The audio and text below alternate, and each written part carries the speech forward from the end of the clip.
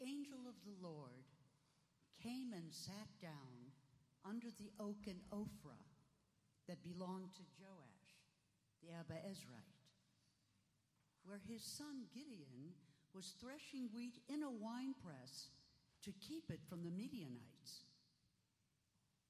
When the angel of the Lord appeared to Gideon, he said, "The Lord is with you, mighty warrior." "Pardon me, my Lord," Gideon replied, "but if the Lord is with us, why has all this happened to us? Where are all his wonders that our ancestors told us about when they said, 'Did not the Lord bring us out of Egypt?' But now the Lord has abandoned us and given us into the hand of Midian." The Lord turned to him and said, "Go in the strength you have and save Israel out of Midian's hand. Am I not sending you?" "Pardon me, my Lord," Gideon replied, "but how can I save Israel? My clan is the weakest in Manasseh, and I'm the least in my family." The Lord answered, "I will be with you, and you will strike down all the Midianites, leaving none alive." Gideon replied, "If now I have found favor in your eyes, give me a sign that it's really you talking to me. Please do not go away until I come back and bring my offering and set it before you." And the Lord said, "I will wait until your return." Gideon went inside, prepared a young goat, and from the ephah of flour he made bread without yeast. Putting the meat in a basket and its broth in a pot, he brought them out and offered them to him under the oak. The angel of the Lord said to him, "Take the meat and the unleavened bread, place them on this rock, and pour out the broth." And Gideon did so. Then the angel of the Lord touched the meat and the unleavened bread with the tip of the staff that was in his hand. Fire flared out of the rock, consuming the meat and the bread. And the angel of the Lord disappeared. When Gideon realized that it was the angel of the Lord, he exclaimed, terrified, "Alas, sovereign Lord, I have seen the angel of the Lord face to face." But the Lord said to him, "Peace, do not be afraid. You are not going to die." The word of the Lord.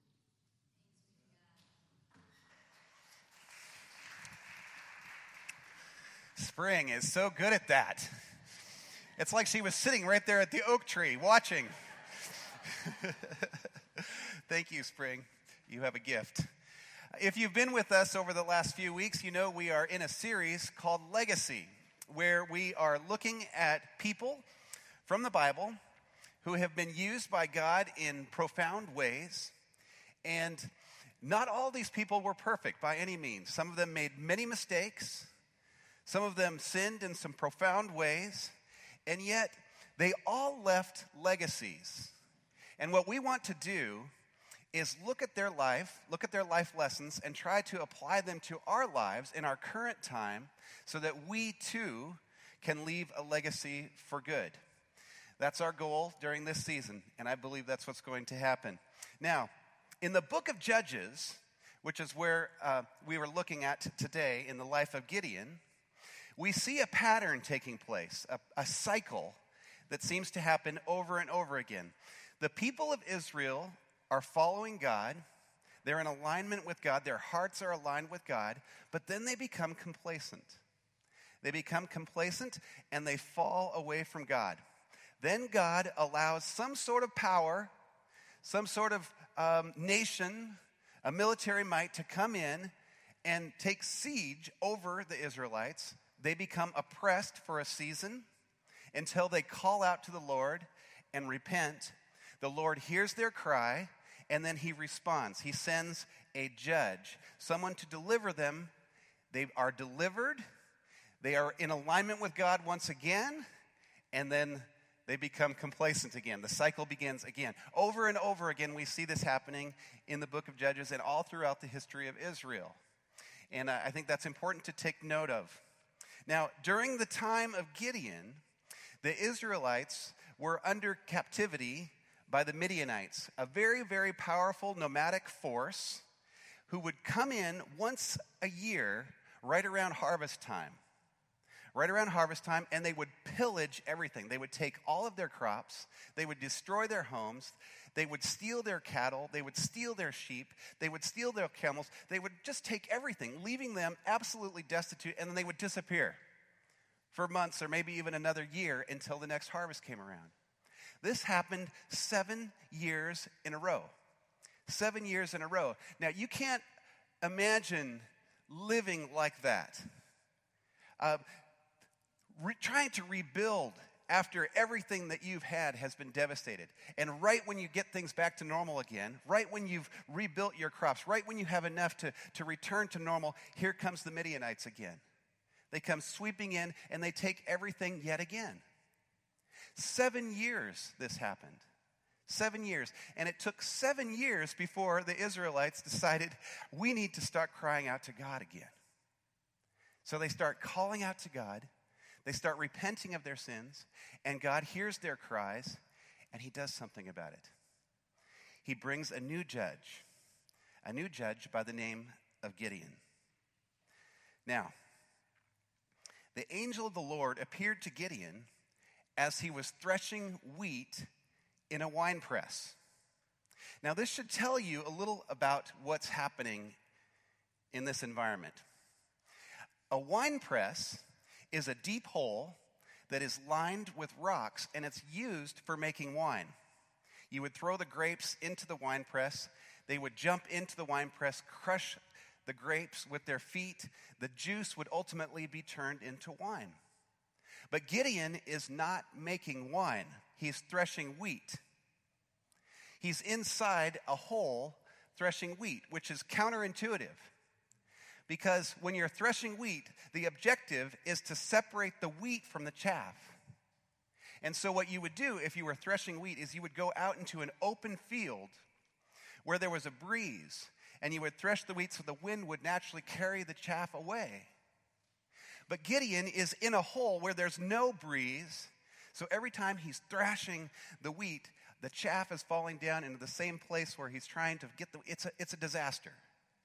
He's in a terrible situation, but he's there because he's fearful that the Midianites might see him threshing the wheat and come and steal his grain, and he knows he needs it to support his family. Okay? So he's in an impossible situation. He's fearful, he's hiding, and suddenly he hears this voice. Suddenly Gideon hears the words, "The Lord is with you, mighty warrior." Now that's ironic, okay? Gideon is the least of his tribe. He's hiding in a wine press. He's scared to death that the Midianites might come. And suddenly he hears this voice, which you could imagine would have startled him because he's hoping, that he can do this in secrecy. And the angel of the Lord says to him, "The Lord is with you, mighty warrior." Mighty warrior. Gideon didn't see himself as a mighty warrior. He saw himself as nothing. All he was a farmer who was just doing what he had to do to get by. He didn't see himself as having any unusual talents or clout. He's just a nobody. But the Lord says, "The Lord is with you, mighty warrior." When the Lord declares Gideon as a mighty warrior, he is placing on him a new identity. He's giving him a new identity. Gideon doesn't see it of himself, but the Lord sees something that Gideon doesn't see. The Lord sees something that the world doesn't see. And this isn't the first time that God does this in Scripture. He called Abraham the father of many nations before he had any children of his own. He called Moses the deliverer of Israel when he was hiding in the desert trying to dodge a manslaughter charge. He's raising sheep as far away from the epicenter of what's happening in the world as he can be. And the Lord shows up to him and says, "You are the deliverer of Israel." Jesus calls Peter the rock on which he will build his church. And Peter, at the time, was the most inconsistent of all of the disciples. Okay? Do you see a pattern here? God is looking for people that don't think much of themselves, that don't see themselves as having all that and a bag of chips. He's looking for people that recognize that their strength, their abilities are limited, so that God can use a person like that so that his power and his glory will be made manifest. God says a few things about you as well, if you look through the Scriptures. There are many promises that are directed at you today. He says that you're a child of God, that you're his child. He says that you're his friend. He says that you're justified. He says that you're forgiven. He says that you are more than a conqueror. He says that you are his workmanship, that you've been created for good works. And the list goes on and on. There are so many promises that are designed to speak right into your life that rest upon you if you're willing to claim them. They are for you because God sees something in you that you may not see in yourself. Isn't that amazing? So if you're feeling downcast, hopeless, defeated, or fearful, similar to what Gideon was feeling, you're in a good position. You're in a good position because you can speak the truth of God over your life and over the life of your family, and you can claim the power and authority that God has given you so that you can go out and do amazing things in the same way that Gideon did amazing things. And we're going to see what God does through Gideon. The second takeaway from the life of Gideon is that we must trust and obey God despite our circumstances.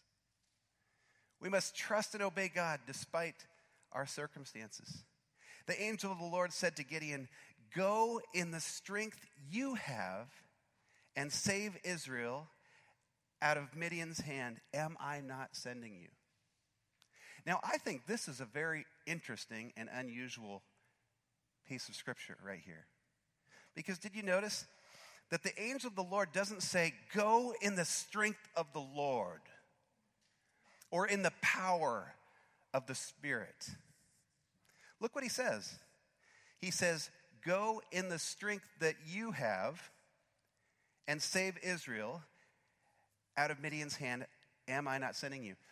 Gideon doesn't have much strength. He doesn't have much to offer, but the Lord is saying, you use what you have. Use what I've given you, and then stand back and watch what I can do. Use what you have. God is helping Gideon to see that the key to being victorious is not about our strength, not about our skill set, not about our clout or our network. It isn't about any of those things. The key to our success resides in our ability to trust and obey God. That's all we have to do. We have to trust and obey God, and then develop the confidence that God will use what we can bring, along with our trust and obedience of Him, and that he will take care of the rest. He's got it. He's got you. Now, Gideon clearly has an inferiority complex. He thinks very little of himself. He's naturally fearful, but he turns out to be an incredibly successful leader. Why? Because there's one area where Gideon shines. He is awesome when it comes to trusting and obeying God when God tells him to do something. He never wavers. He always follows through, and that turns out to be his secret weapon. What would it look like for you to trust and obey God in every area of your life? What would that look like for you? You have to think about the circumstances that are going on in your life right now and ask yourself, if I was able to trust and obey God 100% in all of this that's going on in my life, what would have to change? What would that look like? The difference between failure and victory in our lives may be that simple. It may be the difference between trusting and obeying or trying to do things in our own strength and in our own power. It's very simple. Now, the third takeaway from Gideon's life has to do with idols. We need to tear down our idols and worship God in their place. Now, right after Gideon's encounter with the angel of the Lord, right after that encounter, the Lord tells Gideon that he needs to tear down the idols that are built on his father's property. Basically, in Gideon's backyard, there are idols that have been built to Baal. Remember Baal from last week? You heard Brian talk about it. In Judges 6:25 and 26, it says that same night, the Lord said to him, "Take the second bull from your father's herd, the one 7 years old, tear down your father's altar to Baal, cut down the Asherah pole beside it, then build a proper kind of altar to the Lord, your God, on top of its height, using the wood from the Asherah pole that you cut down. Offer the second bull as a burnt offering." Now, when the Israelites fell away from the Lord, and this would frequently take place, this cycle that I was talking about. When the Israelites would fall away from the Lord, they would oftentimes adopt foreign gods, idols, and Baal was one of the most popular. Remember when Brian was talking about Elijah calling fire down from the sky to burn up the altar, and it ended up killing all the disciples of Baal? That's the God we're talking about. That same idol is showing up again here. Now, while Gideon believed that God was the true God, the one true God, he and his family were at least willing to allow an idol to Baal be set up in their own yard, in their own backyard. Now, Baal was associated with agriculture. That was the kind of god or the deity that the Israelites believed. It was actually a Canaanite deity, but it was believed that Baal had absolute control over people, that he was the giver of life, and it was also believed that Baal was the god that provided everything that was necessary to sustain farms, flocks, and herds. So you can see how a deity like this would become very popular in an agrarian society where you're farming. Okay, so they're praying to this false god, hoping that they're going to, have amazing crops and that they're going to be blessed. So my question to you and to Gideon is it possible to worship God, the one true God, but also have idols in your life at the same time? Is it possible to have that? Apparently, God doesn't think so. So God instructs Gideon to tear those idols down. So Gideon took 10 of his servants, and he did exactly what the Lord told him to do. He tore them down. He built an altar for God in its place, and he worshiped God.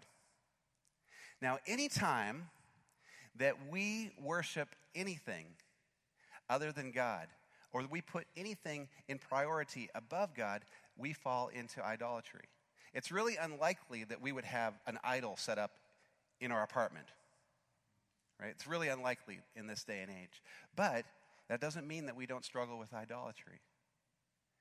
How many times do we put things before God? Or it becomes God plus something else. So we have this sense of security. What are some real life examples of this? Some real life examples of having God plus something else, or allowing something to exist alongside of something that is true. My wife, and I know this is very controversial, my wife feels very strongly that we should not allow Santa or the Easter Bunny to have any part of our culture. And we've had a lot of arguments around this, because I grew up in a family where we believed very much in God, the one true God. But we always thought, having Santa and the Easter Bunny were just fun things. And so we would celebrate that too. And Elizabeth and I have gone back and forth on this many times. But here's the thing. If those things are detracting from the true meaning of the two most sacred events in our faith, the birth of Christ and the resurrection of Christ, and my daughter, who's 4 years old, believes that we celebrate the resurrection of Christ by searching for chocolate eggs that an Easter Bunny left for her, I have a hard time arguing with my wife, right? Now, I'm not saying that we worship the Easter Bunny or Santa, but if that message that has been put alongside the true meaning of what God is trying to instill in our hearts and our minds, and it becomes a distraction or a distorting element, we have to ask ourselves some questions, some difficult questions.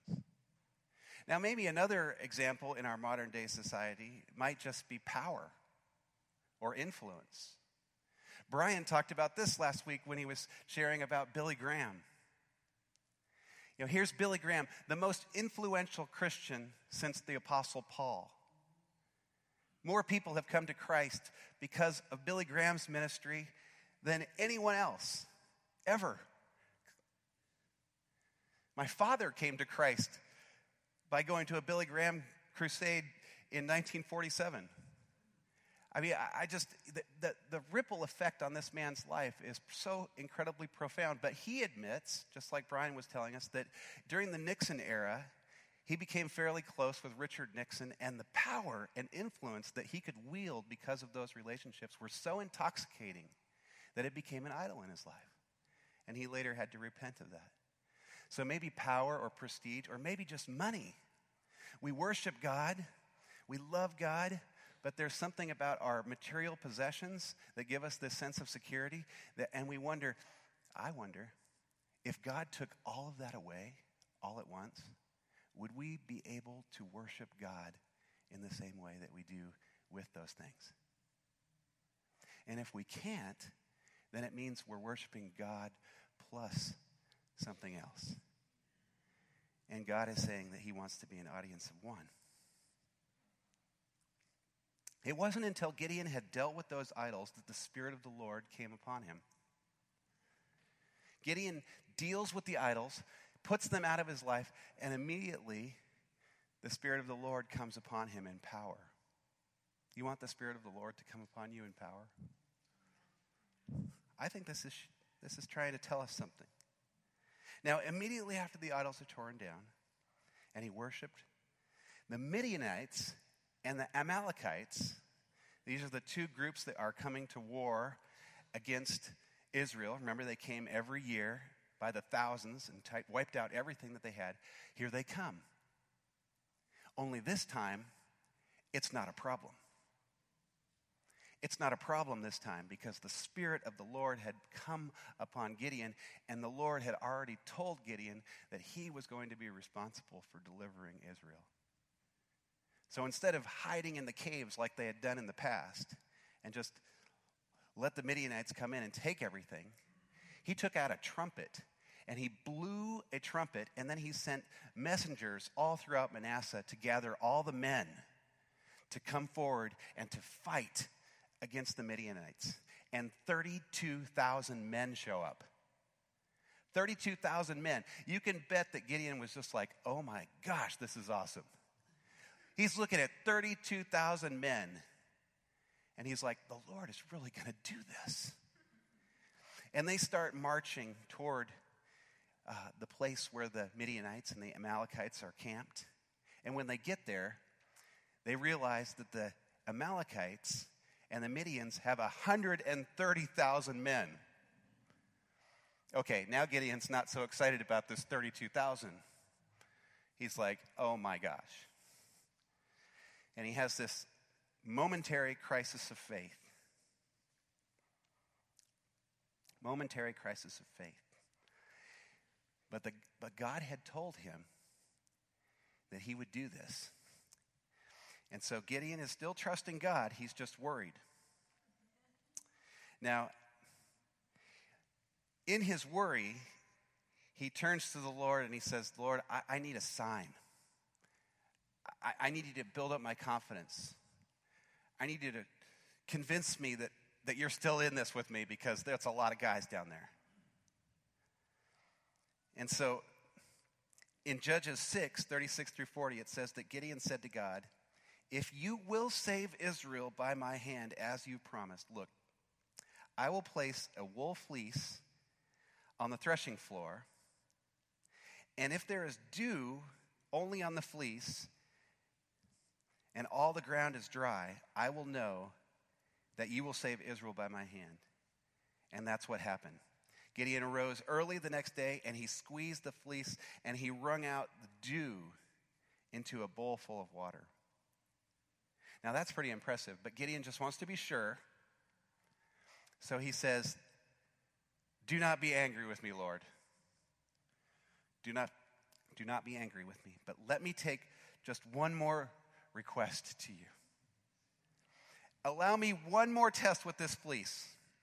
But this time, make the fleece dry and the ground covered with dew.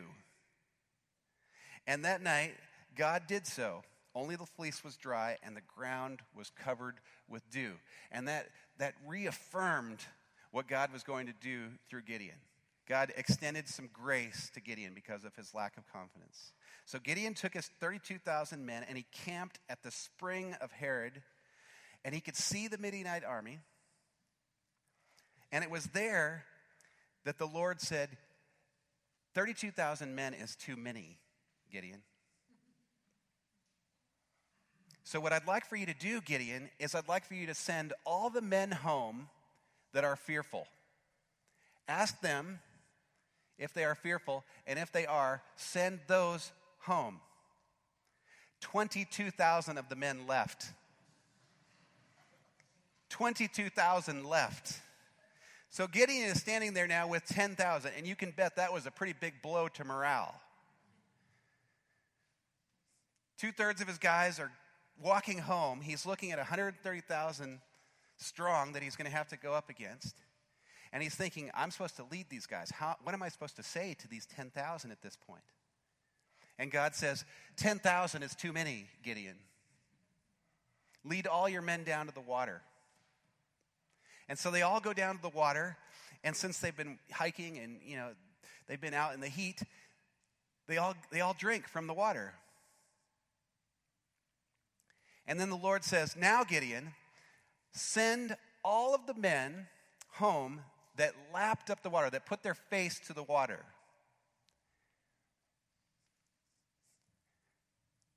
Well, apparently a lot of them liked putting their face in the water, because only 300 were left after that. 300 guys.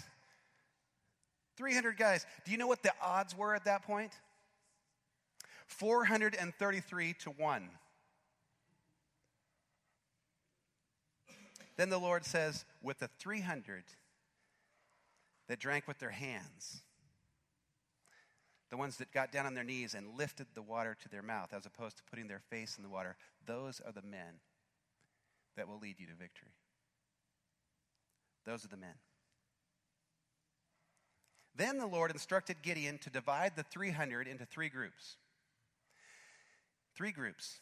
And he said, give each of the men a pitcher and a torch, and line up 100 on this side of the valley, 100 on the other side of the valley, and then the other 100 in the valley. So they have a pitcher and a torch, and they have a trumpet. They have 3 things: a pitcher, a torch, and a trumpet. No weapons, mind you. So they do as the Lord instructs. And in the middle of the night, Gideon gives them a sign. He said, when I give you the sign, I want you to break the pitcher, because the torch was being hid inside the pitcher. I want you to break the pitcher, and I want you to scream, the sword of the Lord and Gideon, and then take your trumpet and blow it as loud as you can. So that's what happens. These guys line up. One group on one side of the valley, the other on the other, and then one in the valley. And in the middle of the night, Gideon gives the sign. They all break their pitchers. They hold up their torches. They scream, the sword of the Lord and Gideon, and then they take up their trumpets and they blow them as loud as they can. Have you ever woken up in the middle of the night to a loud crash? Something falls in your house and you're like, oh! And you don't even know your name at that point. You don't know where you are. You don't know what's going on. And maybe you jump up and you kind of run around and look, but you're kind of bewildered. That was the plan. Do this in the middle of the night where all the Midianites are sleeping, the Amalekites are sleeping, they're in their tents. They know they're there to engage in war. They know where the Israelites are. They wake up in the middle of the night and they go into an absolute panic. An absolute panic. They run out of their tents, and the Amalekites and the Midianites, 2 different nationalities, different dialects, they're confused, and they start attacking one another. And before the end of the night, 122,000 Midianite and Amalekites are dead. And the only thing that the 300 had to do was make a bunch of noise for the Lord. They're just standing off to the side, watching this take place. Can you believe that? The 4th takeaway from the life of Gideon is that we must give God the glory. We must give God the glory. Did you notice what Gideon instructed the men to shout? The sword of the Lord and Gideon. It's almost like an afterthought. But the Lord is the one that owns the battle. And Gideon knows it.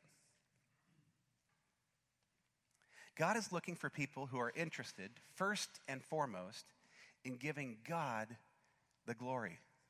When God does something in your life that's really profound, something really good happens, you do something really amazing, and someone comes up to you and says, wow, you are awesome. That was really great. What is your first response? Do you say, why, thank you? Or do you say, you know what? It was awesome, and I give God the glory. It's all God. God did that through me. Because that's where we need to go. That's where we need to get. The 5th and final takeaway from Gideon's life is that God works through his power and not ours. He works through his power and not ours. How often do we hear about great evangelists or leaders that are able to start revivals that bring thousands and thousands of people to the Lord? And you just think, how is it possible for these people to do this? You know, how is it possible? The thing that we need to remember is the power, the same power that raised Christ from the dead. A supernatural power that flows through the presence and power of the Holy Spirit is in us when the Holy Spirit is residing in us.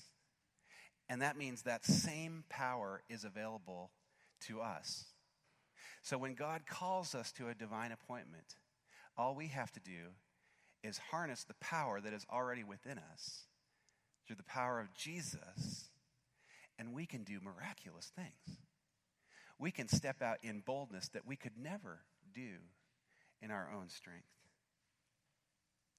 Gideon and his army went up against 130,000 trained soldiers, and they didn't even bother to take weapons because they didn't have to. Now, some of those soldiers may have been thinking, what are we doing?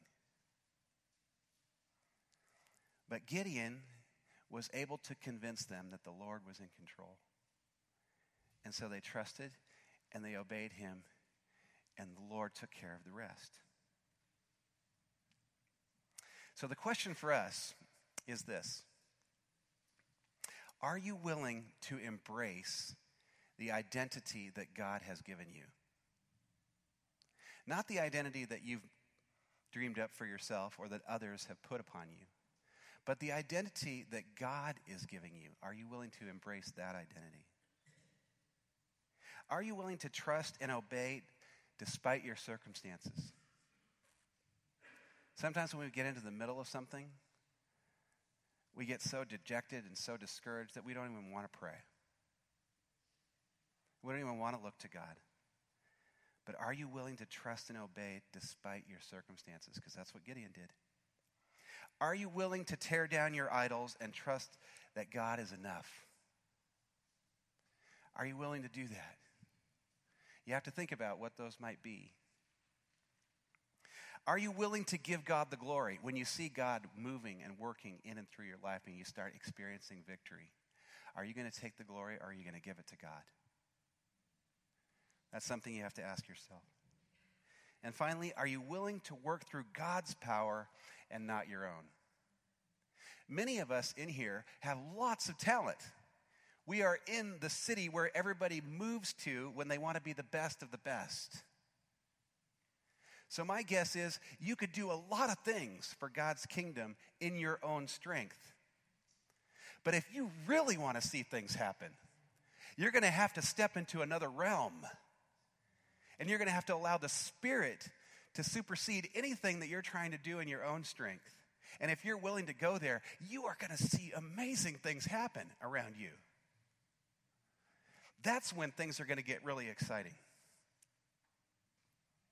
And that's when we can say yes to each of these questions, that's when the Lord is going to look at you and he's going to say that you are a mighty warrior. You are a mighty warrior. Regardless of how you feel about yourself right now, he will say, you are a mighty warrior because I am with you. Isn't that awesome? That's such an awesome thing. I want to pray for this. I want to pray for this for me, my family. I want to pray it over you. I want to pray an anointing of the Holy Spirit to just rest upon you today. Would you pray with me? Lord Jesus, I just pray that all of these questions would be yes for us, that it would be yes for our families, that it would be yes for us individually, Lord, that we would have the courage to say yes to these things, that we would invite your Spirit, as Stephanie did earlier in the service, to just rest on this place, to rest in us, Lord, and that we would recognize that we have you, the power of your Spirit, the power of the risen Christ residing on us, in us, around us, and that we can harness it by the name of Jesus. Lord, we don't want any place for the enemy to have any influence over us or our families, Lord. We claim that in the name of Jesus. Lord, we want to be mighty warriors in the name of Jesus. Amen. We have the opportunity at this point to come to the table. And I love the fact that at Trinity, we have the opportunity to do this every week because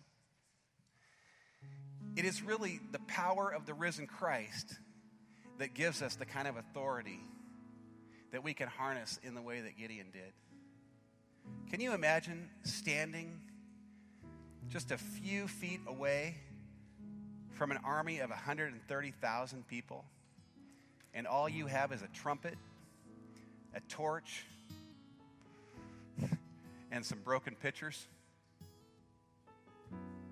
And yet being able to stand in absolute confidence, because it has nothing to do with you. It has everything to do with the power of God. And he can tear down anything that comes against us. In fact, he promises that he will. And the way he does it in our lives is through the death and resurrection of Jesus. And when we come to the table, we celebrate that. We're not only celebrating his love and his presence in our lives, but we're celebrating the fact that he has done it so that we could be empowered. So that we could do the things that he would do if he were standing in our shoes. Jesus wanted his disciples to know that that was available to them. And so he said around the table, as they were having a meal, take the bread. This bread is my body broken for you. Take it and eat. You know, when you eat something, it becomes part of you. And then he took the cup and he said, this is my blood poured out as a new covenant for the forgiveness of sins. When you're forgiven, you're free. You're free to stand victoriously. And he said, drink this in remembrance of me. And they all drank. And now, all these years later, he invites us to come to the table and to drink in the same way that his disciples did, so that we can remember the authority that we have to stand victoriously in spite of our circumstances. And so at Trinity, we do it every week. And we invite you to come not by yourself, but together with people around you that can celebrate with you, because we are the body of Christ. We are his children, and we are heirs to everything that he has offered to his children. He's the king. And what's that make you and me? Princes and princesses. We're royalty. So claim your inheritance. In the name of Jesus, come when you're ready.